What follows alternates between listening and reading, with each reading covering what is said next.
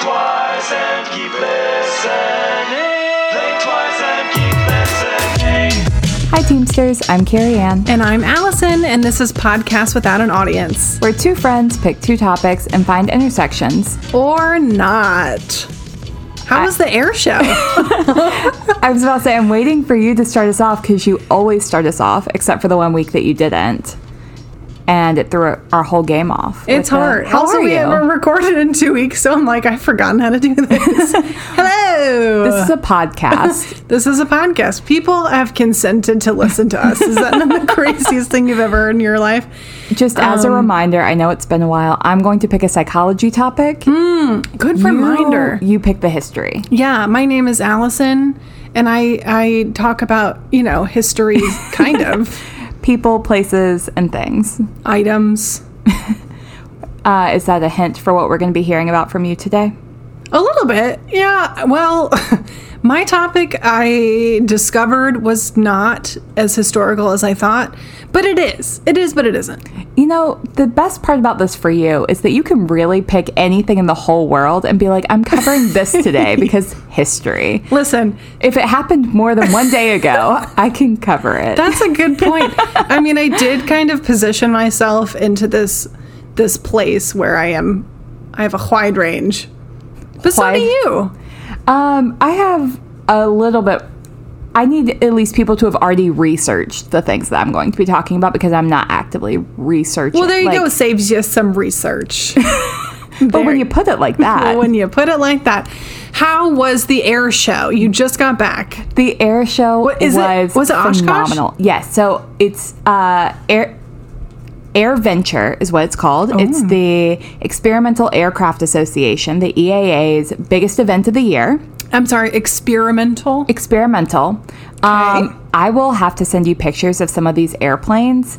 Girl, they are the we're- weirdest looking shits, and they all fly. Weirdest looking shits.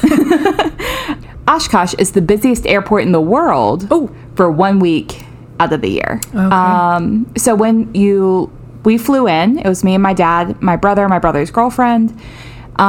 We flew in and landed among 10,000 of our closest friends. There you go. We pitched a tent under the wing of our airplane and we camped out for a few nights. How fun is that? It's so much fun. There are multiple air shows a day. We showed up. This was my first time going for Women Wednesdays. So Wednesdays, they really focus on women aviatrix. Oh, fuck yes. And I am here for it. I'm working on my instrument license. So it was really cool to go and talk to people and ask questions. And they have workshops and Cool. you can learn how to build airplanes while you're there and recover wooden wings, shit that you can't just learn anywhere else. Wow. That's amazing. How do you guys decide who's going to fly you there? So this year I get to fly the majority of the time because I'm working on my instrument license. So I need the extra hours. Perfect. So you were able to fly most of the way there. Yeah. And my little brother, if you're listening to this, it's time to get your private license, sir. It's been years. Do not shame him. This is a safe space. So what we typically do is my dad doesn't do the majority of the flying, though he's always in the right seat in case we need anything. Jacob and I switch off between who's Gotcha. going to be the primary pilot. So Steve's riding shotgun. Steve's riding shotgun. I flew on the way up. Jacob flew on the way back. Nice. Which is the same way we've done it for the past, 4 years? 3 years? Awesome. However many times we've been in a row. That's so with the cool. exception of 2020, of course. You're so cool. Thank you. I feel super cool, landing an airplane and walking away from it with my head held super high. Yeah, and then my dad's like, we are not the coolest airplane here. Keep your head down. Do you have your aviator glasses on? I absolutely do. So, now that Oshkosh is behind us, we can start looking forward to what's going on in August. And I am Yes. super excited because we have a big trip coming up. We do.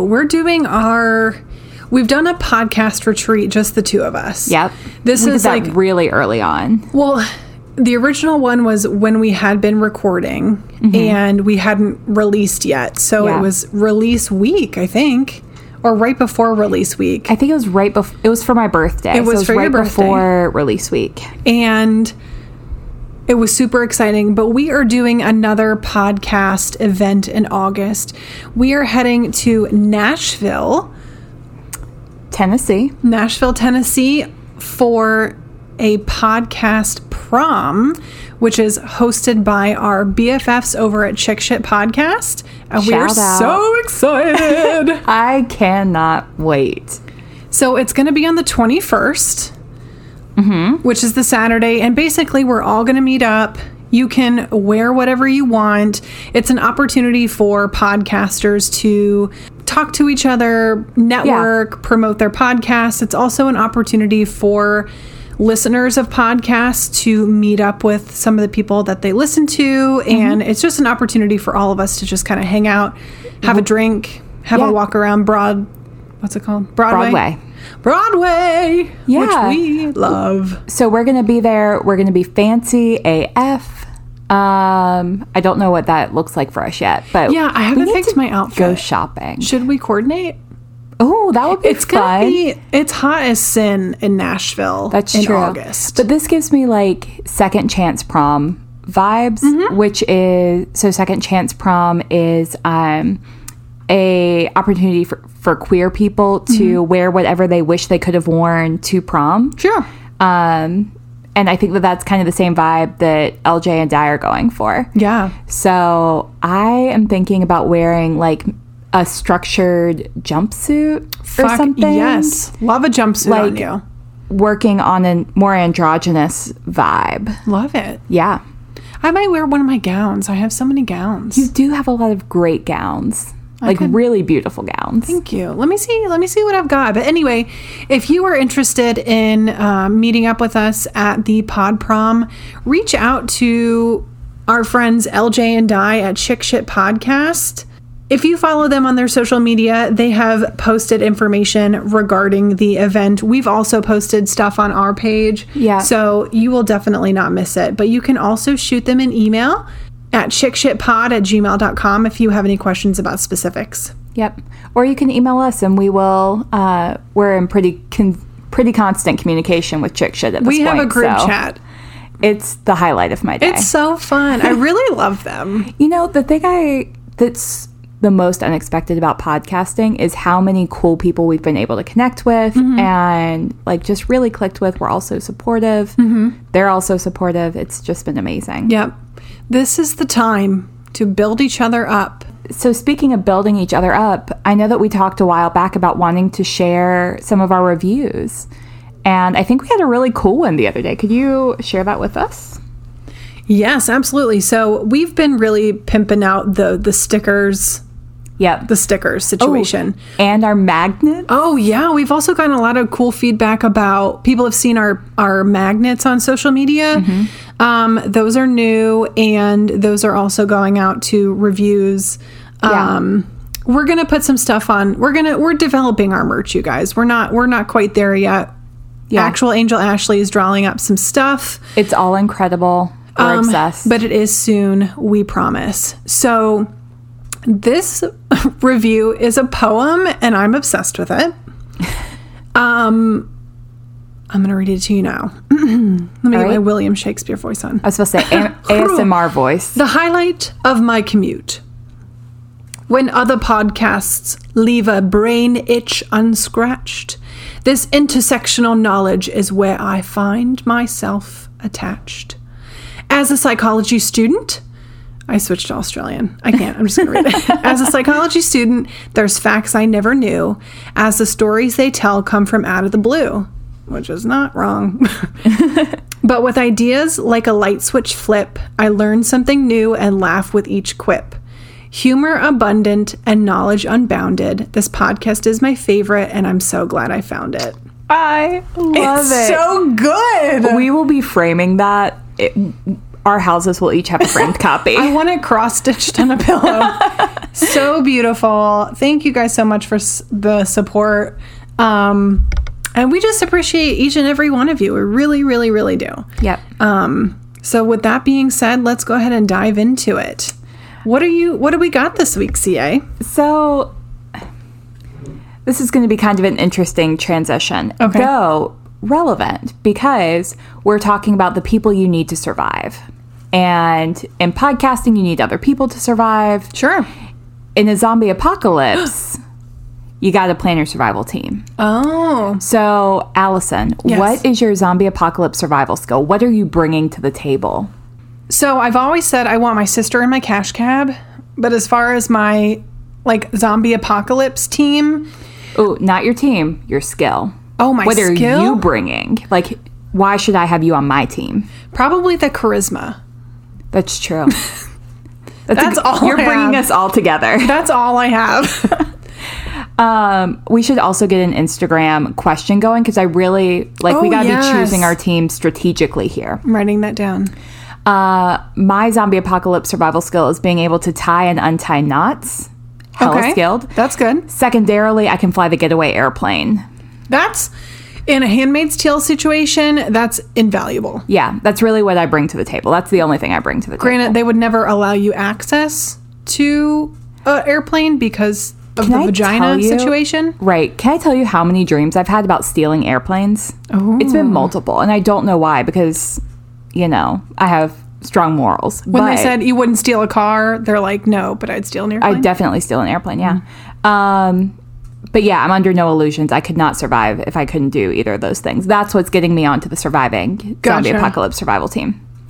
So our patron, our patron, Margaret, picked out our topic for this week, and I am super excited to talk about it. Yes. Margaret said that she's interested in the psychology of post-apocalyptic movies and shows like The Walking Dead, Handmaid's Tale, Hunger Games, etc.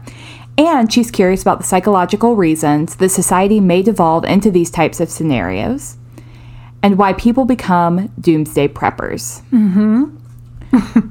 This is an excellent prompt. It's such a good topic. I was like, Margaret, can we be best friends? It's like she knows us. Exactly. So there are actually 3 pieces to this prompt, and we're going to have to break them down a little bit. But I'm going to try my best to cover all of them. Oh, I'm so excited. So if I start talking too fast, like I need you to give me the hands because I I'm will. super excited. Okay. And I know I talk fast when I'm excited. So on the one hand, we are looking at the psychology of doomsday preppers and the apocalypse. Okay. Part 2 is exploring dystopian societies. And those are 2 very different things, like apocalypse, dystopia. Sure. Because dystopia can exist in a post-apocalyptic modern world, or it can exist completely outside of that. Okay. And then we've got a fun overlap with conspiracy theories. Birds aren't real. Invasion of the Body Snatchers. So these are 3 things that I love to talk about, and we're looking at the intersection of all 3 of them thanks to Margaret.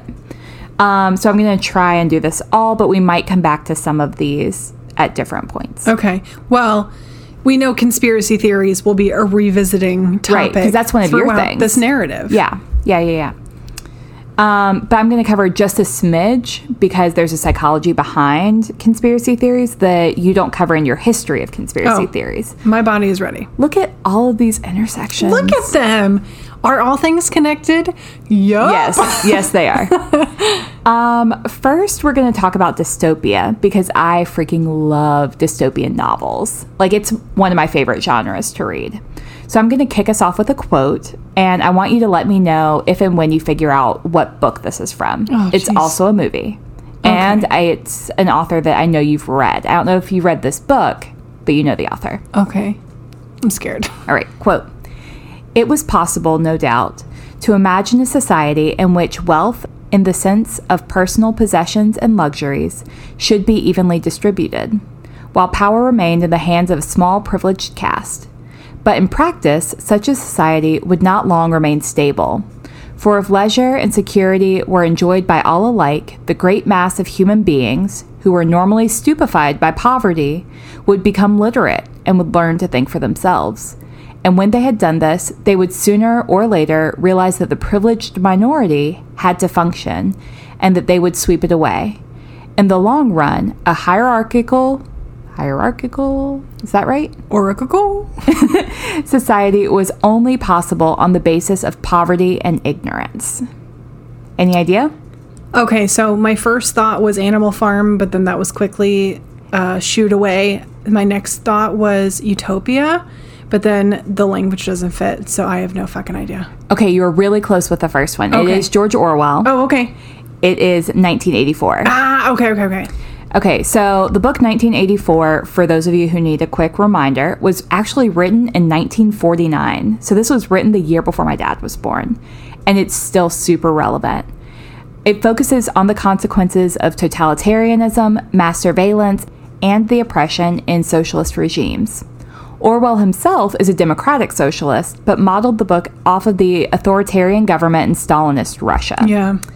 More broadly, the book explores truth and facts within politics. So they're constantly like changing things and deleting facts where they're no longer relevant and reprinting, all media so that you can't go back and actually find true answers. Oh. None of this is actually really important or relevant for the conversation that we're having. I just want to give a quick refresher for those of you who vaguely remembered reading this book at some point in your lives. Also, I never read it. What? No. Mm-mm. It's so good. Yeah, I need to. It's amazing. I think you'd love it because I know that you liked Animal Farm a lot. I have a really do. quote from Animal Farm in here too. Oh, good. Yeah. So, as I said, I love dystopian novels. And admittedly, I don't watch a lot of dystopian movies or TV shows because they really stress me out. I'd rather read it. Yeah. So, other really popular and famous dystopian novels include Animal Farm, Brave New World, Handmaid's Tale, The Giver, Fahrenheit 451, Divergent, Hunger Games, Parable of the Sower, Clockwork Orange, The Maze Runner, The Power, And so A on and so Partridge in a forth. Pear Tree. And A Partridge in a Pear Tree, and we will be highlighting these in our Instagram story, so no need to rush to write them down. But the central themes of dystopian novels are government control, which is 1984, environmental destruction, technological control, survival, and the loss of individualism. So most dystopian novels fall somewhere within there. Right. But what's the psychology behind it? Like, why do we like dystopian novels? Which I God. think is kind of one of the core questions that Margaret was asking. Yes. I'm so into this right now. I am super excited because It is so fascinating. it is, and it's a topic that I didn't know how to approach until Margaret brought it up, and I was like, yes, this is the angle that we Thank need you, to take. Margaret. Thank you, Margaret Sherfy. Thank you, Margaret Sherfy. I really hope we're pronouncing her last name right, because if not, I'm sure we'll get a message about it. Yeah. It's actually pronounced Shafley. The R is silent. Shafafafy. So the psychology behind this is, first, dystopian novels help us feel better about our existing society, which, even if imperfect, is a hell of a lot better than whatever these authors have come up with. Right. So one challenge that a lot of dystopian novelists will use is thinking of a perfect world and then poking holes in it. Like thinking about a book like The Giver, which from the beginning, there are obvious issues, but the idea is pretty sound. Like everyone seems pretty content. Everyone kind of knows their place in life until you realize that there's someone who doesn't. And things start to fall apart. But we constantly live between this like utopia and dystopia in our current lives. So exploring those two concepts of what is perfect and what is completely and utterly imperfect is a good way for us to see ourselves in that area of gray between the two. Number two, we want to learn what to fear and what to prevent. The Handmaid's Tale is an excellent example of this. Margaret Atwood said in an interview that there is nothing in her book that has not already happened somewhere. So the entire Handmaid's Tale is based on true events. Oh my God, I hate that. I know. Now, not all of those events happened in the same place or at Sure. the same time. Right. But, I mean, it just, things to watch out for, right?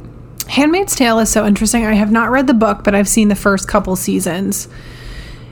The Handmaid's Tale world does a really good job of...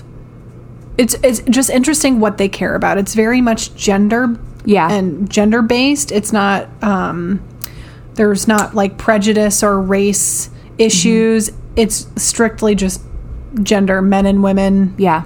And race is not actually, I don't think it comes up in the book the way that it does in the TV show. Though I've only seen, I think, the first season of the TV show. I liked the book a lot. Yeah. And when it started to deviate from the book, my brain struggled to separate the two. Oh, and that's so hard to do. When you've read the book is always better. Yeah. Always. Always. Change my mind. So, but what might be fun is to one day come back and do The Handmaid's Tale as a book review, which is kind of a thing that you and I have tossed around in the past. Yeah, a book club. We need to gauge interest in a book club. If you are interested in hearing me talk about books and the psychology behind them, let us know. Let us know. Cool. Another thing about learning to fear and prevent, which is one of the things that we appreciate about dystopian novels, is going back to the book Animal Farm, which you brought up. And if you really want to understand the Trump presidency, read Animal Farm. Here's a quote. Quote, "No one believes more firmly than Comrade Napoleon that all animals are equal. He would be only too happy to let you make your own decisions for yourselves. But sometimes you might make the wrong decisions, comrades, and then where would we be?" So Comrade Napoleon needs to make all the decisions, even though he believes in equality. Sure. Yeah. And not just, of course, the Trump presidency. There are so many issues within politics, and Animal Farm really does an incredible job of exploring the nuances of politics. It's a really, really good book, and it's not very long. Yeah, it's a short, I can't say easy, but it's a quick read. If you have a plane ride, Yeah. read it on the plane. You can knock it out. You really can. Like in an hour or two, probably. Yeah. That was the first book that I feel like shaped me as a human that I Really? remember. I think Wow. I read it in like the 6th grade. I didn't read it until college, I don't think. Yeah. I read it really young. My sister's older than me, so I think she probably read it in high school. Yeah. And then I think I grabbed it and read it around the same time. That would make sense. Yeah. Yeah. I wish I'd read it when I was younger. I think it would have been really impactful. But even in college, and I've read it several times since then because I enjoyed it so much. And I reread it about the time that Trump was elected. So go read it. Find it on your mom's bookshelf or library, wherever you find your books. Sorry, I'm holding multiple thoughts at the same time. It's okay. The third reason that we really love dystopian novels is there's always hope. And we love the hope that comes with dystopian novels. We live for the heroes, for the solutions. I've seen several memes about our generation being as socially aware as we are and how our parents raised us on, the Hunger Games and Divergent. Like, we were raised with the mentality that when you see injustice, you fix it. That's a great point. And I think that that's one of the things, like The Hunger Games was one of those formative novels for me. Even though it came out much later, it was my first, red light book. When I was sitting at a red light, it was the book that I could not put down pre-discovering audiobooks. So, I just think that this is some of the reasons that we're drawn to dystopian novels, because you're presented with a idyllic world that we suddenly realize is less perfect than we would like for it to be, and there's a solution. So, it's also some of the reasons that we really like apocalyptic media. So we're gonna look at the overlap between these two. One good example of the overlap between dystopian novels or dystopian media and apocalyptic media is the TV show The 100. Have you seen it? No. So it's a post-apocalyptic world. People have been living on the space station. They send 100 basically teenagers down to the Earth to... Sounds like a terrible idea. And they're all criminals. They assume that the 100 kids who are sent down are not going to survive. What is this, Australia? It's, yeah. It's just like the way that Australia began to be colonized. Right. Horrifically, by the way. Right. Let's, I'm covering that. That's on my list. Oh, good. Not good, but you know what I mean. Right. But the TV show The 100, these 100 kids come down to the world, to the Earth, and I think the Earth was destroyed because of nuclear war. So they are expecting that it's still uninhabitable. Yeah. And these 100 kids end up being able to survive. So you got a little bit of both. But there are a lot of other examples that really fall into this category of both apocalyptic and dystopian. So if you're looking at apocalyptic, you can't talk apocalypse without talking doomsday preppers. You just can't. You just can't, because the psychology of the reason that we like apocalyptic films and media is both in line with the reason that we like dystopian novels, like those same 3 points, and it pulls in the fears that people are trying to address through prepping for doomsday. Right. It lowers your anxiety. It makes you feel like you have an exit strategy. Yeah. What's interesting to me about doomsday preppers is the reasons in which motivates them to prep. Yeah. Because they're kind of all over the place. Yeah, and we're going to talk about a little bit of that. The University of Minnesota's neuroscientist Shmuel Lisek studies fear. He says that the concept of doomsday evokes an innate and ancient bias in most mammals. The initial response to any hint of alarm is fear, and this is the architecture with which our brains are built. So why do we enjoy it? Why do we want to be afraid? Lisek hypothesizes that it might be validating. People with traumatic experiences, for example, may be fatalistic and want to seek out other like-minded people because it's reassuring and comforting. Like, doomsday preppers seek out other doomsday preppers. People who enjoy thinking about the apocalypse, or who frequently think about the apocalypse, whether or not they enjoy it, are seeking out other people to validate that fear. Confirmation bias. Precisely. If we genuinely believe that the end is near and we find other people who also believe that, it's less scary because we're reinforcing each other's beliefs, and there's something that we can do together to prepare. We want to be able to predict our fear, which is why something like the Mayan calendar ending in, 2012? Something like that. That's also on my list. Good. I'm so glad that we're covering, we're hinting at so many of the things that are on both of our lists.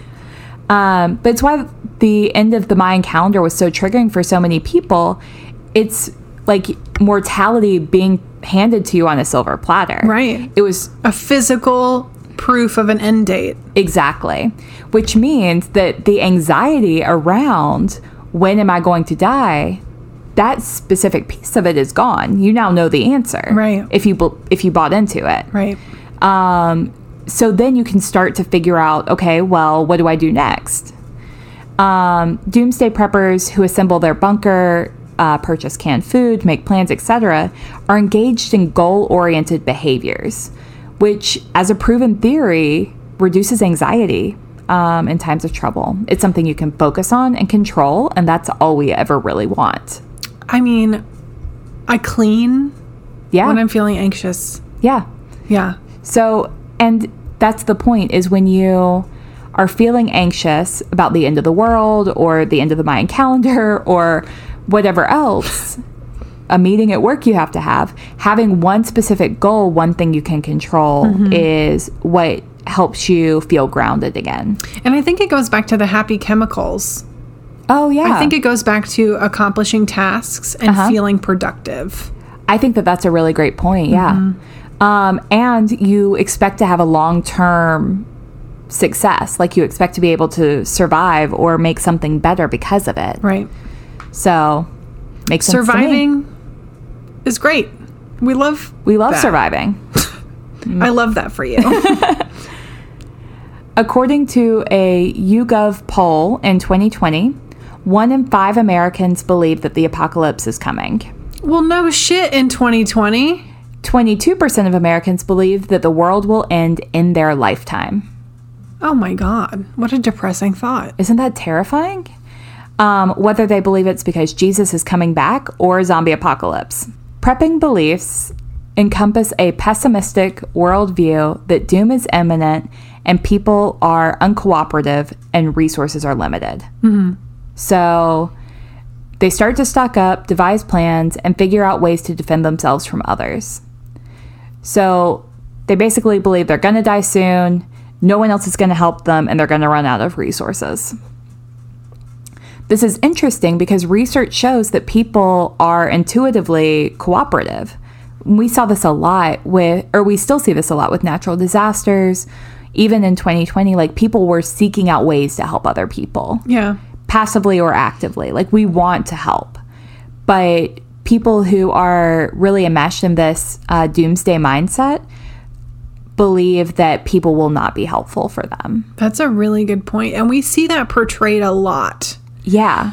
Like the individualistic, no one will help me survive but me, which is a trauma response. And we're going to talk about that. Okay.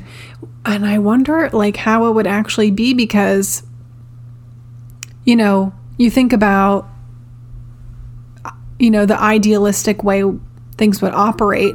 It's like having a fire safety plan. Yeah. You have a fire safety plan and you're like, everybody's going to single file out the door. And then when there's an actual emergency, chaos, you know? Absolutely. Absolutely. And I think that people, this goes back to another episode that we've done recently about black and white thinking. Mm-hmm. But I believe that people are neither inherently good or inherently bad, that they're just responding to whatever circumstances are around them based on their previous experiences. Mm-hmm. So if you've never experienced anything really traumatic, like a natural disaster or, you know, fearing for your life, then we don't know how we're going to respond. But any lived experience you have might influence that. So, like, for me, I like to think that I'm going to be super helpful and, you know, fly as many getaway planes as I need to survive the zombie apocalypse, because I really value connecting with other people and making sure that other people are safe. Yeah. But if you've only ever had yourself to depend on, then it's natural that you suspect that at the end of the world, you're only going to have yourself. Right. Yeah. What a mess. I know.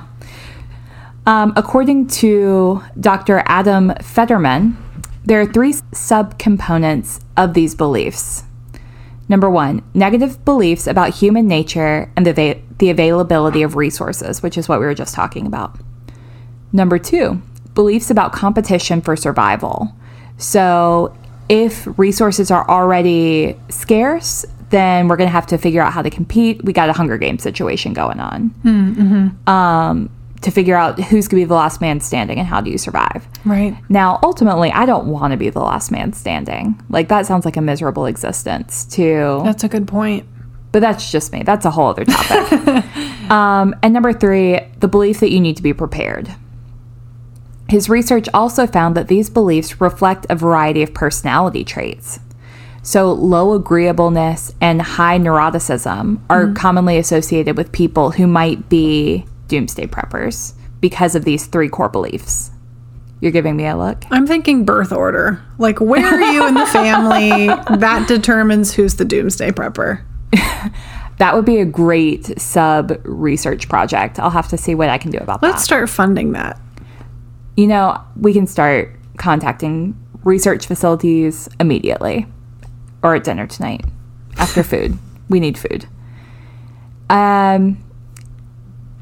Variety of personality traits and beliefs. So looking at political ideology and conspiracy beliefs. So if you're already inclined to believe in conspiracies, you're going to be more inclined to be a doomsday prepper. Basically, having a cynical view of human nature, the availability of resources, and our ability as a society to handle catastrophe is what impacts whether or not you're a doomsday prepper. Mm-hmm. Psychology also offers insight when we consider risk and preparedness, trauma and experience, belief systems, and of course we can't overlook mental health. So thinking about mental health, conditions like schizophrenia or paranoia may be impacting people's beliefs around the apocalypse. Yeah, sure. When examining risk and preparedness, it may not be all bad. Our brains, especially anxious brains like ours, want to be as prepared as possible for every worst case scenario. If it's possible or plausible, you and I have probably already thought of it. And that's basically where doomsday preppers live, is in this anxious place of needing to predict and prepare as much as possible. Which means that they were probably all prepared for the great toilet paper shortage of 2020. That's a good point. If Well, also, they were probably contributing. I was about to say, if they weren't already prepared, then they were probably the first people to go and purchase all of the toilet paper, thus contributing to the great toilet paper shortage of 2020. They're more likely to be prepared for natural disasters, pandemics, and emergency scenarios. This only becomes an issue when survival as individuals is more important than collective survival or recognizing each other's humanity. So far we've covered kind of the two big topics. We've talked about dystopian novels and doomsday. Yes. Okay. So where do conspiracy theories come in? Karen Douglas is a social psychologist at the University of Kent, and she studies conspiracy theories and suspects that her study subjects, in some cases, share attributes with those who believe in the impending apocalypse. Quote, one trait I see linking the two is the feeling of powerlessness, often, but not always, connected to a mistrust in authority. People feel like they have knowledge that others do not. So here's another quote from a dystopian novel that also connects conspiracy theories and is starting to really bring all three of these pieces together. You've probably seen the movie for this one. You may not have read the book. Quote, every faction conditions its members to think and act a certain way, and most people do it. For most people, it's not hard to learn, to find a pattern of thought that works and stay that way. But our minds move in a dozen different directions, and we can't be confined to one way of thinking, and that terrifies our leaders. It means we can't be controlled, and it means that no matter what they do, we will always cause trouble for them. Did the word factions give it away for you? No, I have no idea. Divergent. Oh, I've never seen it. You've never seen Divergent? No, I've never read the books, no. Oh, it's so good. I need to catch up. I haven't seen the last movie, but excellent. Divergent by Victoria Roth. So some conspiracy theorists could use this to highlight the ways that society is trying to brainwash us and believe that they have found the way out. Like their brains are the ones that are not able to be subdued. It's also providing us hope that even if society does try to condition us all to believe the same way, that it can't actually be done. We can't be controlled. Loss of autonomy is a huge fear among many conspiracy theorists, which is something I think we talked about in your conspiracy theories episode. Looking at dystopian novels and how they intersect with conspiracy theories is really interesting in that the people who survive are the ones who are able to see through whatever is going on. They're able to see the bigger picture. And that's where conspiracy theorists tend to live, is in this place of I can see the bigger picture when other people can't. Good point. Which could also contribute to one of the reasons that we really enjoy dystopian novels. And I think that this is all about balance, right? Like you don't want to go so far down the conspiracy theory rabbit hole that you end up in a place of anxiety and depression or just kind of taking it too far while also questioning the things that are still around you. You gotta find your balance. Always question. That's very healthy to question. It is. The real intersection was highlighted by Stephen Schwarzman. Yep. Lots of names here. A child psychologist and novelist from Harvard Med School. And he says, quote, all of this uncertainty and all of this fear comes together and people think that maybe life would be better after a disaster. So this is the last component of these three pieces coming together. I find that very hard to believe that things would be better after. He points out that tales of the apocalypse should teach us something about the world that we should avoid or should gravitate towards. Right. It's a lesson learning thing, right? Right, exactly. And how we need to be making changes now. So I think that that's the intersection here. Right. Is that we tend to think that if our government was overthrown, I'm not suggesting we overthrow the government, but if things were to be different, if we were to live in a completely socialist society, that things would be better. And we know that any extreme is not going to be the solution for fixing our society. Dystopian novels have taught us that time and time again. But what can we learn about society from the truths that these novels hold, or from the truth of, apocalypse and doomsday preppers, in order to make society a little bit better today, or, in the coming years, regardless of what the outcome is. Right. A last quote for you is from the book The Giver by Lois Lowry, which is a 4-part story. Quote, "The life where nothing was ever unexpected or inconvenient or unusual, life without color, pain, or past," is the way that they describe their dystopian world. Mm-hmm. And I think that sounds idyllic. Like, we want things to be, we don't want things to be inconvenient or unusual. Like, we want to be able to predict our entire world. But then there's life without color and pain and past. Yeah. And being able to see the intricacies of the world around us is really what does make it beautiful, which is kind of the narrative running through a lot of The Giver. I think it's interesting, people assuming things are better based off of, like, something happening in the future, or things better off, like, oh, I remember the good old days when things were good in 1945 or whatever. Right. To me, those are both equally wrong and problematic in their thinking. Because if you think that things were good in 1945, then you were probably you're a white man. You're a white middle to upper class man. Exactly. But if you think things are going to be better in the future based off of some type of tragedy, like, that sucks. Or even ideal. And fuck you. Well, and I think that believing things will be better is holding on to this optimism that maybe,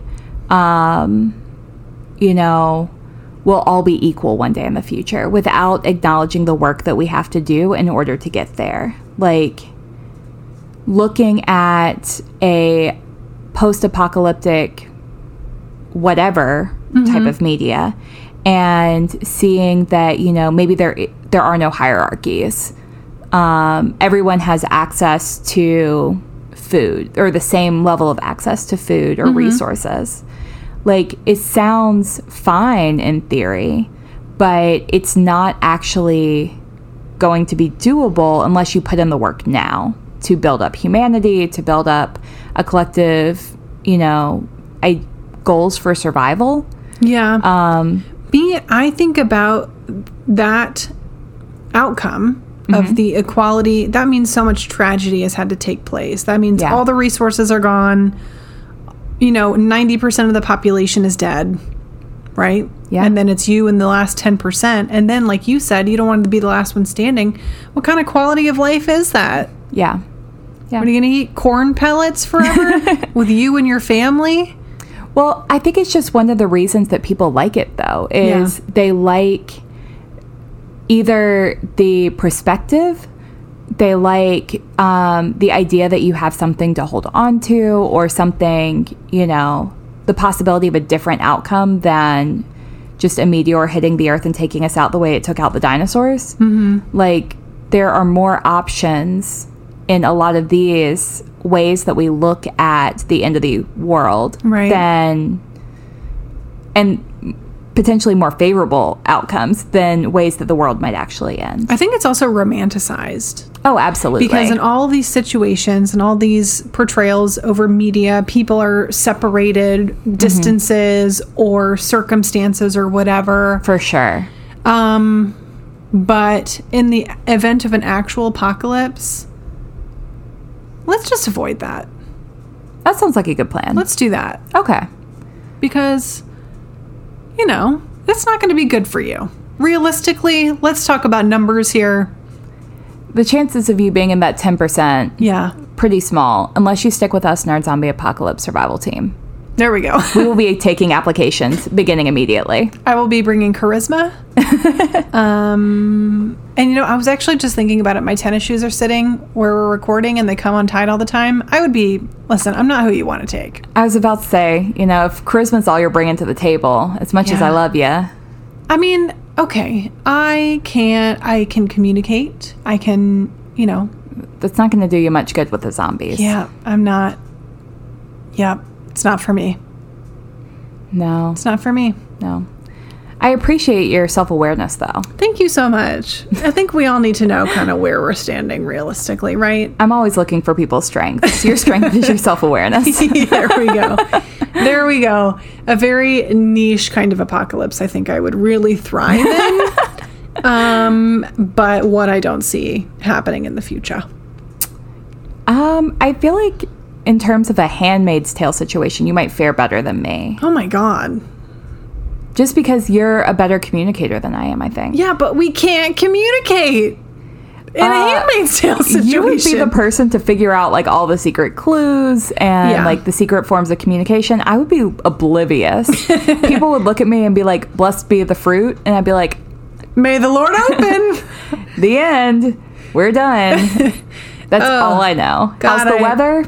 Sunny. It's pretty great. Yeah, yikes. Let's not do that. So it's interesting because my topic has some similar elements. Oh. So I think we are going to have a little bit of intersection. Okay. You ready? I am. My body is ready. Your body is ready. Perfect. So when we come back, we are going to be talking about The Wizard of Oz. Yay! Hi, I'm Zandy. And I'm Liz. We're the hosts of Human Seeking Human, a podcast where we read the most entertaining personal ads, articles, and obituaries from old newspapers. Each week, we find each other's dream dates, read wild misconnections, and take a look at the most offbeat articles and ads from newspapers as far back as 150 years ago. We discuss everything from Hawaiian volcano murders to how personal ads played a big role in queer love life. So check out Human Seeking Human on Spotify, Apple Podcasts, or wherever you get your podcasts. And you can follow us at Human Seeking Pod on Instagram and Twitter, where we post some of our favorite newspaper clippings and weird ads. Hope you like what you hear, and we look forward to talking to you soon. Until then. Ooh, can I start? Yeah. There's no place like home. There's no place like home. There's no place like home. Okay. And let's get into it. Let's dive in. Okay, so The Wonderful Wizard of Oz is a children's novel written by L. Frank Baum and illustrated by W.W. Denslow. The first book in the series, there ended up actually being 13. Really? They wrote the last 12 after the success of the first one. I will go ahead and tell you that. But the first, The Wonderful Wizard of Oz, was published in 1900. I knew it was old. Have you read it? She old, yeah. Yeah, me too. I used to be obsessed with The Wizard of Oz. I absolutely went through a Wizard of Oz phase, and even Wicked. Yeah.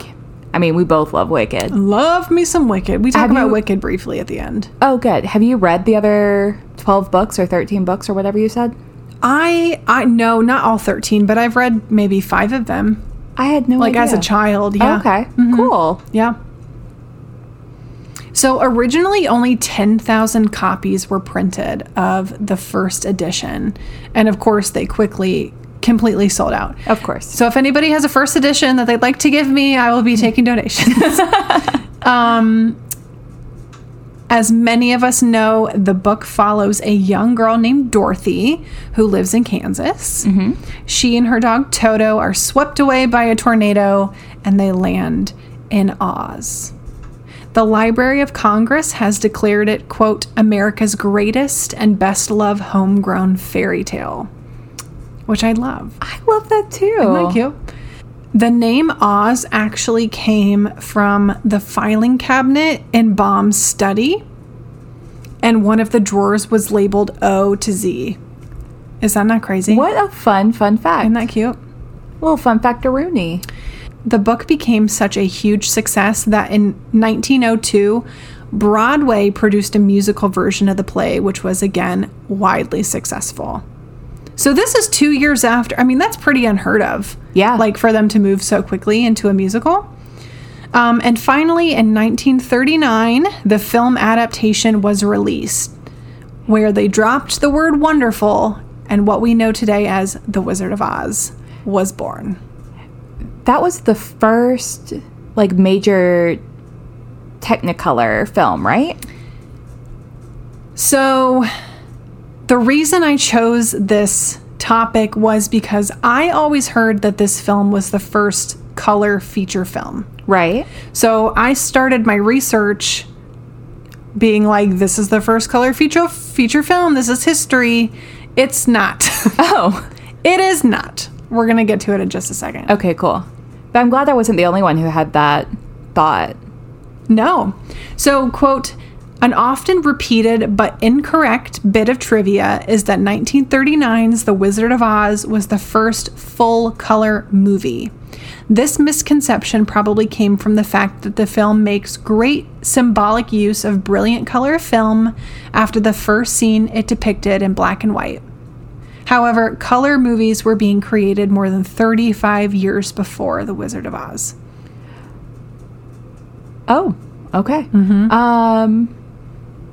I still feel like there was something about the color in the film. Maybe Yeah. it was literally just the way that it was used, but I was thinking it was like something about the filming itself. So we see, and it's really iconic, the scene where she enters Oz. And it's in color. And it's a scene where it's black and white and then it goes to color. Right. So that was iconic. That Yeah. in and of itself. It's still iconic. Oh, still. They used a body double for that scene. That wasn't Really? actually Judy Garland.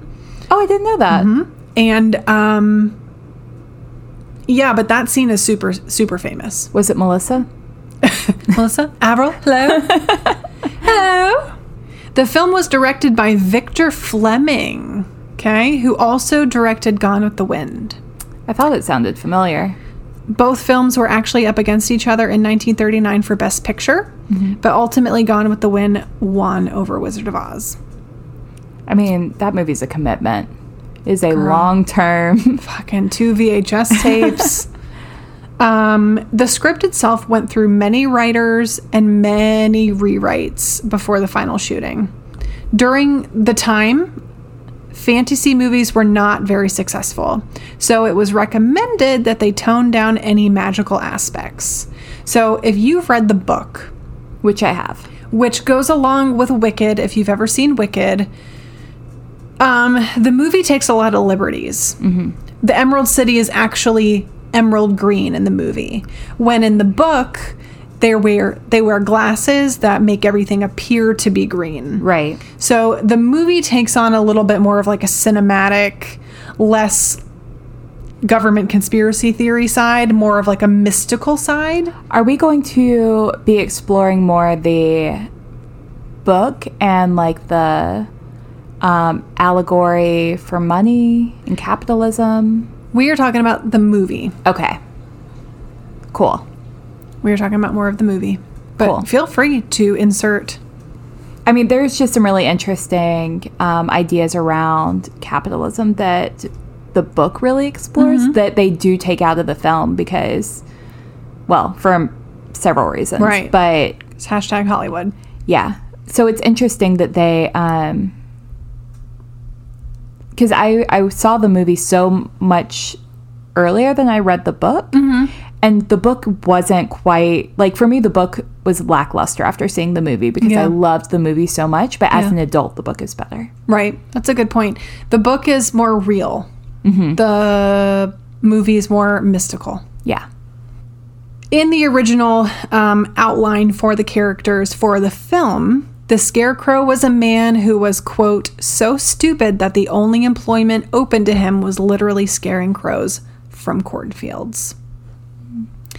The outline also said that the Tin Man was a criminal and, quote, so heartless that he was sentenced to be placed in a tin suit for eternity. And the torture softened him into somebody gentler and kinder. Oh, End quote. Isn't that just the worst it's for absolutely a child's the worst. movie?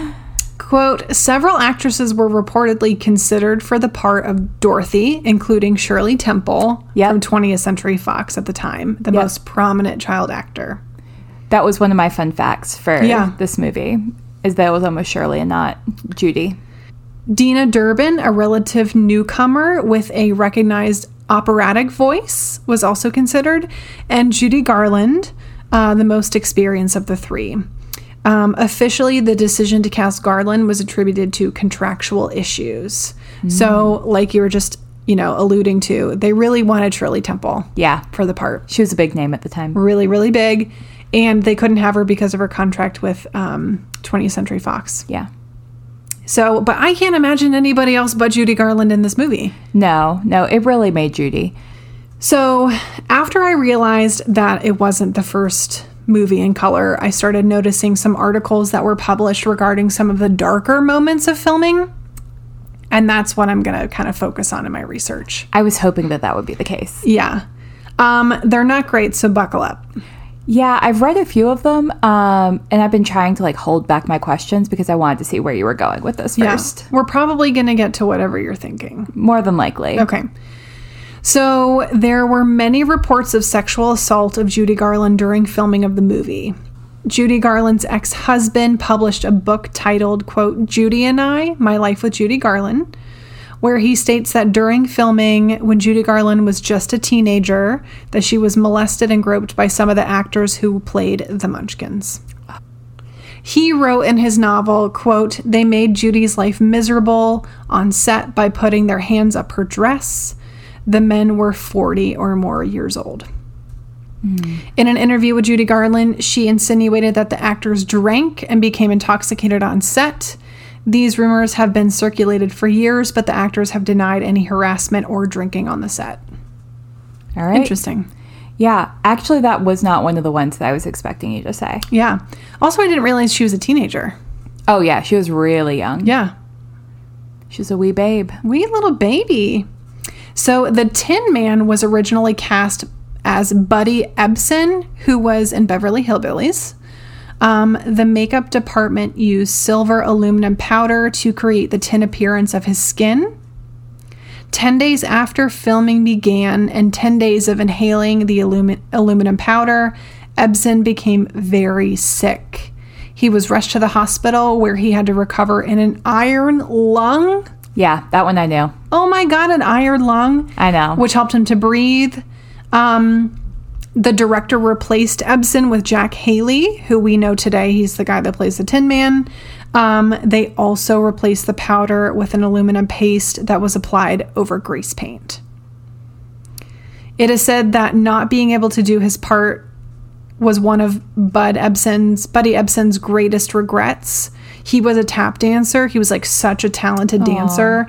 And this is why he was chosen as the first pick for the part. The Tin Man, as we know, Jack Haley wasn't so much of a dancer. We do see a little bit of dancing in his song, If I Only Had a Brain, but really it's not anything powerful. It's nothing to write home about. Right. So Buddy Ebsen was supposed to be a performer, right. Specifically a singer and a dancer. Victor Fleming, the director of The Wizard of Oz and Gone with the Wind, was rumored to be a Nazi sympathizer. Yep. Quote, it was reported in James Curtis's book, Spencer Tracy, A Biography, that Anne Revere once said Fleming was, quote, violently pro-Nazi and strongly opposed to the United States entering World War II. According to the Fleming biography, Victor Fleming, an American movie master by Michael Sragow, Fleming had once mocked the UK and outset of the World War II by taking a bet as to how long the country could withstand an attack by Germany, end quote. The accuracy of Revere's criticism of Fleming has been disputed, however, and according to Victor Fleming, an American movie master, Revere had made her comments because she felt that she'd been cast in a film called The Yearling over another actress named Flora Robson because Flora Robson was British. So she felt she was receiving preferential treatment because she wasn't British. However, at the time of casting, Fleming was working on a film called Dr. Jekyll and Mr. Hyde, which featured a British producer and a cast largely composed of British and British Commonwealth actors. Furthermore, Revere did not know Fleming beyond their professional relationship. So, it's unclear at this time. D-bad. Margaret Hamilton, who played the Wicked Witch of the West, disappears from Munchkinland in the scene where there's a puff of smoke Yep. and a flame, and she kind of just vanishes. Well, unfortunately for her, the makeup department put her in oil-based green makeup. Uh-oh. Yeah. The makeup department is really fucking up.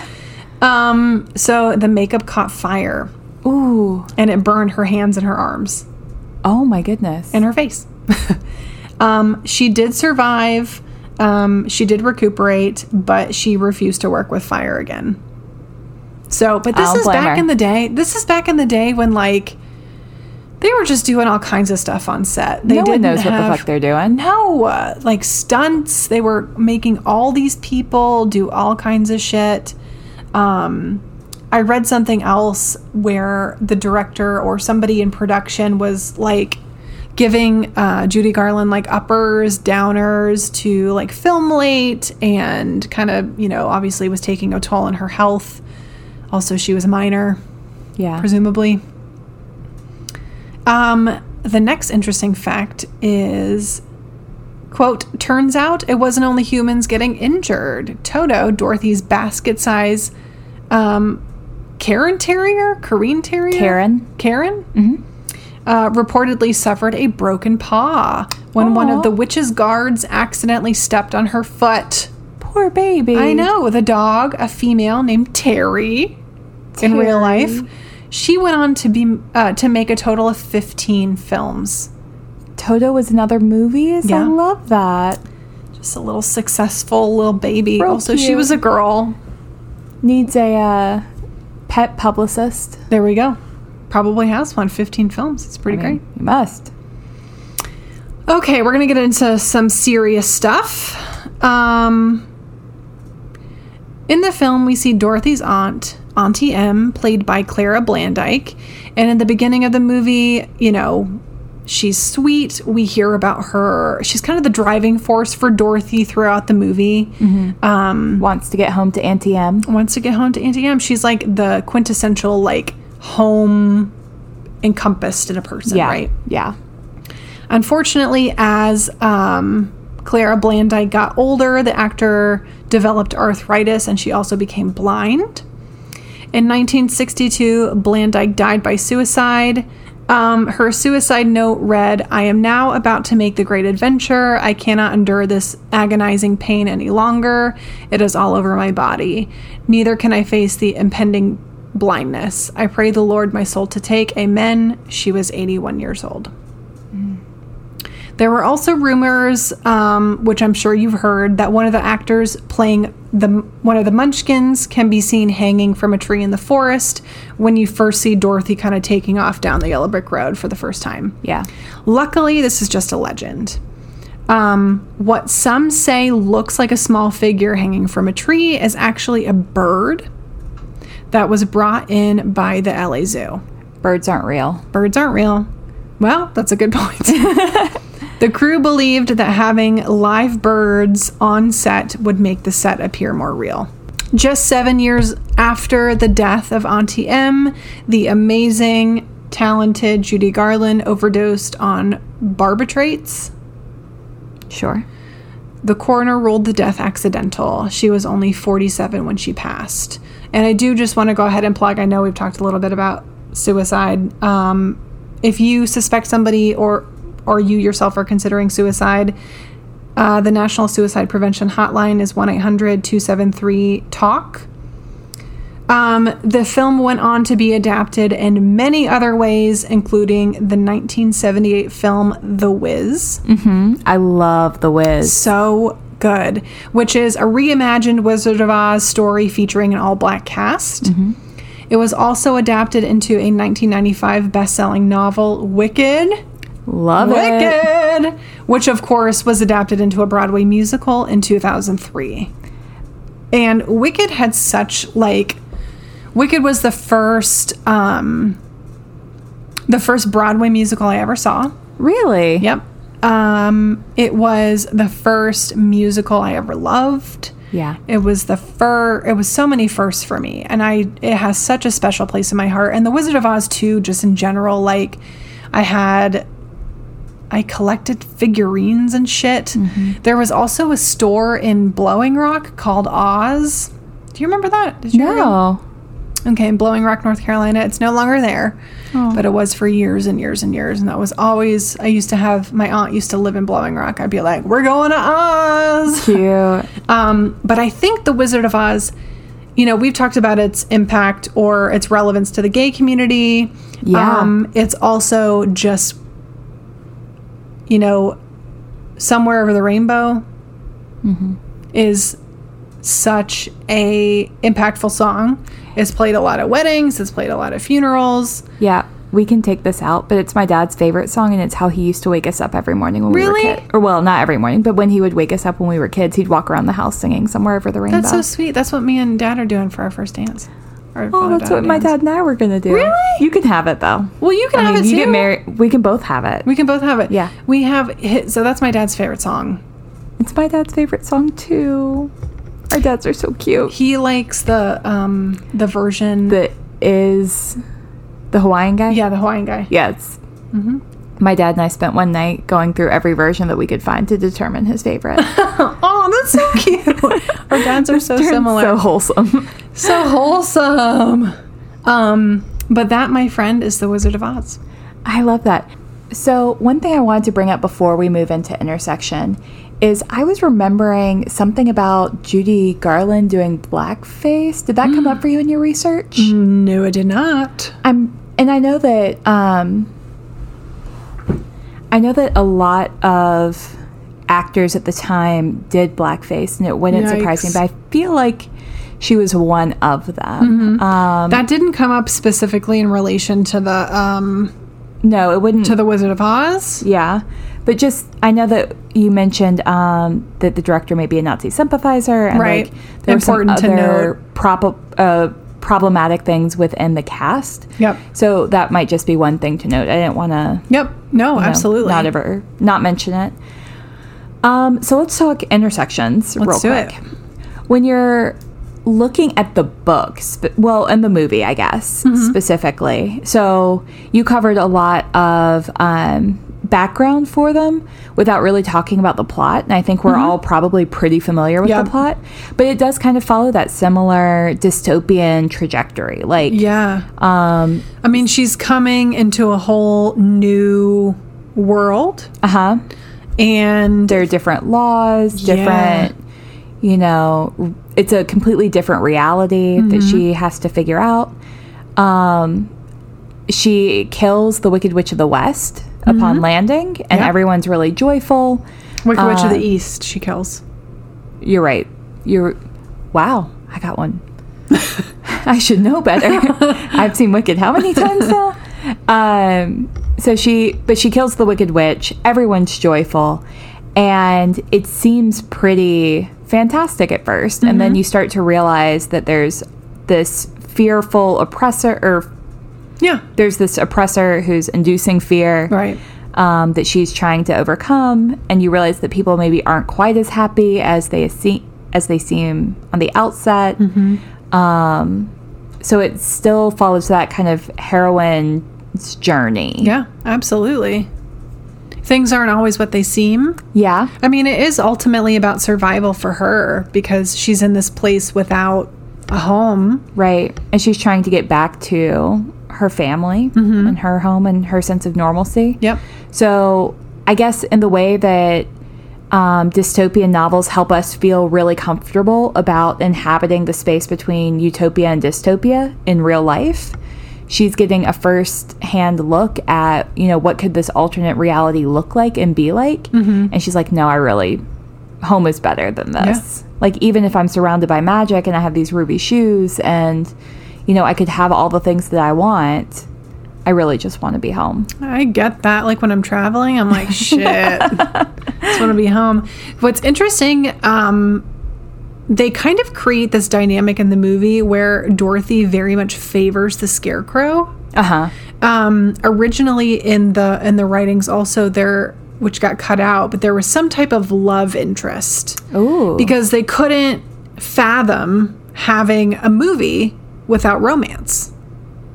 Oh, interesting. So they created this backstory with the Scarecrow and Dorothy, where she obviously favors him. I mean, at the end, she's like, I'm going to miss you, especially you. And as the viewer, you're like, wait, why? Because all that shit got cut out. Yeah. And she just has a favorite. Well, and I think that actually probably plays into the Gregory Maguire copy or writing for Wicked, where Fiyero, who is Elphaba's love interest, Oh, good point. He is the Scarecrow. Yeah, if you haven't seen Wicked, go see it. Like, immediately. What are you doing with your life? Wow.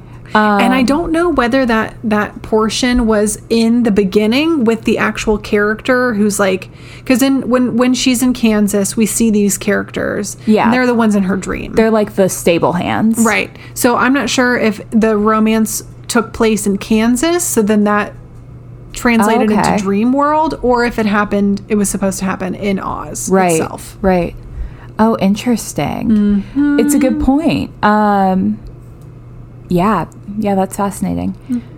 I just went like back up through my notes about why we like dystopian stories, and the three things that I really pointed out was we feel better about existing in our society, which, even if perfect, is far better than the, society that we're presented with, which is totally true for Dorothy. Yeah. Like, even, I mean, if the romance story had been kept in, it may have been originated in her home. Her Kansas life. Her Kansas life, yeah. We learn what to fear and what to prevent. So she learns, the importance of having people that she loves and trusts around her. Yeah. She's learning about, oppressive regimes. Which I think The Wiz does a really good job of making things seem time sensitive. Oh, seem yeah. scary. Right. Because in, Judy Garland's version of The Wizard of Oz, everything's kind of like with a positive twist on it. The Wiz is a little bit more fantasy, but real.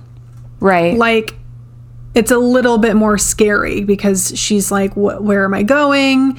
The scene with the Munchkins is like super scary. They peel themselves off the wall. Do you remember seeing that for the first time? I do? I was like, this is weird. I've only seen it, I think, 2 or 3 times, and it's been a really long time. So It's I'm going to really, have to go really back and good. watch it again. Really, really good. But again, it's a twist on it. She's less of a teenager, more of an adult. Right. And you can feel the pending doom a little bit more. Yeah. From the Wicked Witch. And then the third thing is hope. Like, the third reason we really love dystopian stories is the hope that it presents. Like, there's a solution. There's a hero's journey. Yeah. So I think that even though this doesn't actually qualify as a dystopian novel or movie, it has a lot of those same characteristics, and I think that might be one of the reasons that people are really drawn to it. I agree. I agree too. And being able to leave that space, so like it just ties up with a bow. Yeah. You go into, and that's why media is so, it's escapism, right? You're Right. going into a situation that's stressful. Your hormones and your chemicals are rising, and then they're able to fall in a, Right. Controlled, managed. and then there's a solution at the end. Yeah. I think it would be really interesting at some point to cover the book version of The Wizard of Oz. And I know that because we didn't, discuss the differences between the two, that it would be difficult to do an intersection based on it. But there are some really interesting ways to interpret the book so that it is about capitalism and like the gold standard, and looking at the Scarecrow as agriculture, the Tin Man as industry, the Cowardly Lion as yikes, Big business. big business, maybe that sounds good. And I think that when you're looking at it from the lens of politics, then it becomes much more dystopian in nature, because it does have the political control aspect, which is one of the like 5 big central themes in Yeah. dystopian novels, is government point. control, politics, and survival. And, you know, and the fact that it's being marketed and written for children too. Oh, absolutely. Interesting. Yeah, yeah. And Gotta there's plant some, that seed. yeah, exactly. And there's some really well done like dystopian novels, and we'll have to do some research and see if this actually qualifies for the book. I don't think the movie qualifies. Got it. But I'll take, you know, pushback from whoever wants to challenge me on that. Well, perfect. Well, awesome. Love Yeah, it. This Very was good. such a fun topic. So fun. I loved yours. Margaret, Patreon, love it. Yeah, absolutely. Absolutely love it. So if you are wanting to choose a topic for us, head on over to our Patreon website. It's patreon.com/podcast without an audience. And if you donate at any tier, you're going to have access to our close friends group on Instagram. Sure. Which is where we post all of our fiance Ray propaganda. Baby Obi, also us. It's just a lot more personal content, less Yeah. about the podcast. But then also at a certain tier, you're going to be able to choose a psychology, history, or cult topic for us. So there's definitely a lot of benefits. Also, people on our Patreon are going to get first dibs on the merch that we are going to be releasing here in the next couple months. Yeah. So definitely check it out. Also, hopefully we'll see you in Nashville on August 21st. Head over to Chick Shit Pod Instagram for more information. And thank you guys so much for listening. If you support us, blink twice. If you're out there, keep listening. Thank you for listening to Podcast Without an Audience. Find us on social media at Pod Without an Odd. You can find us on Instagram or Facebook. Or find us on the web at podcastwithoutanaudience.com. Shoot us an email at podwithoutanod@gmail.com. Our cover art is created by an actual angel, Ashley Acevedo. Our music is by Zach Smith and Ted Oliver. Editing by Jacob Beeson. We hope you enjoyed today's episode and all of our nerdy content. Please consider leaving us a 5-star review on Apple Podcasts or wherever you listen to us today. Oh, and check out our Patreon for exclusive content and our pasta recipe. Again, thanks, and keep listening.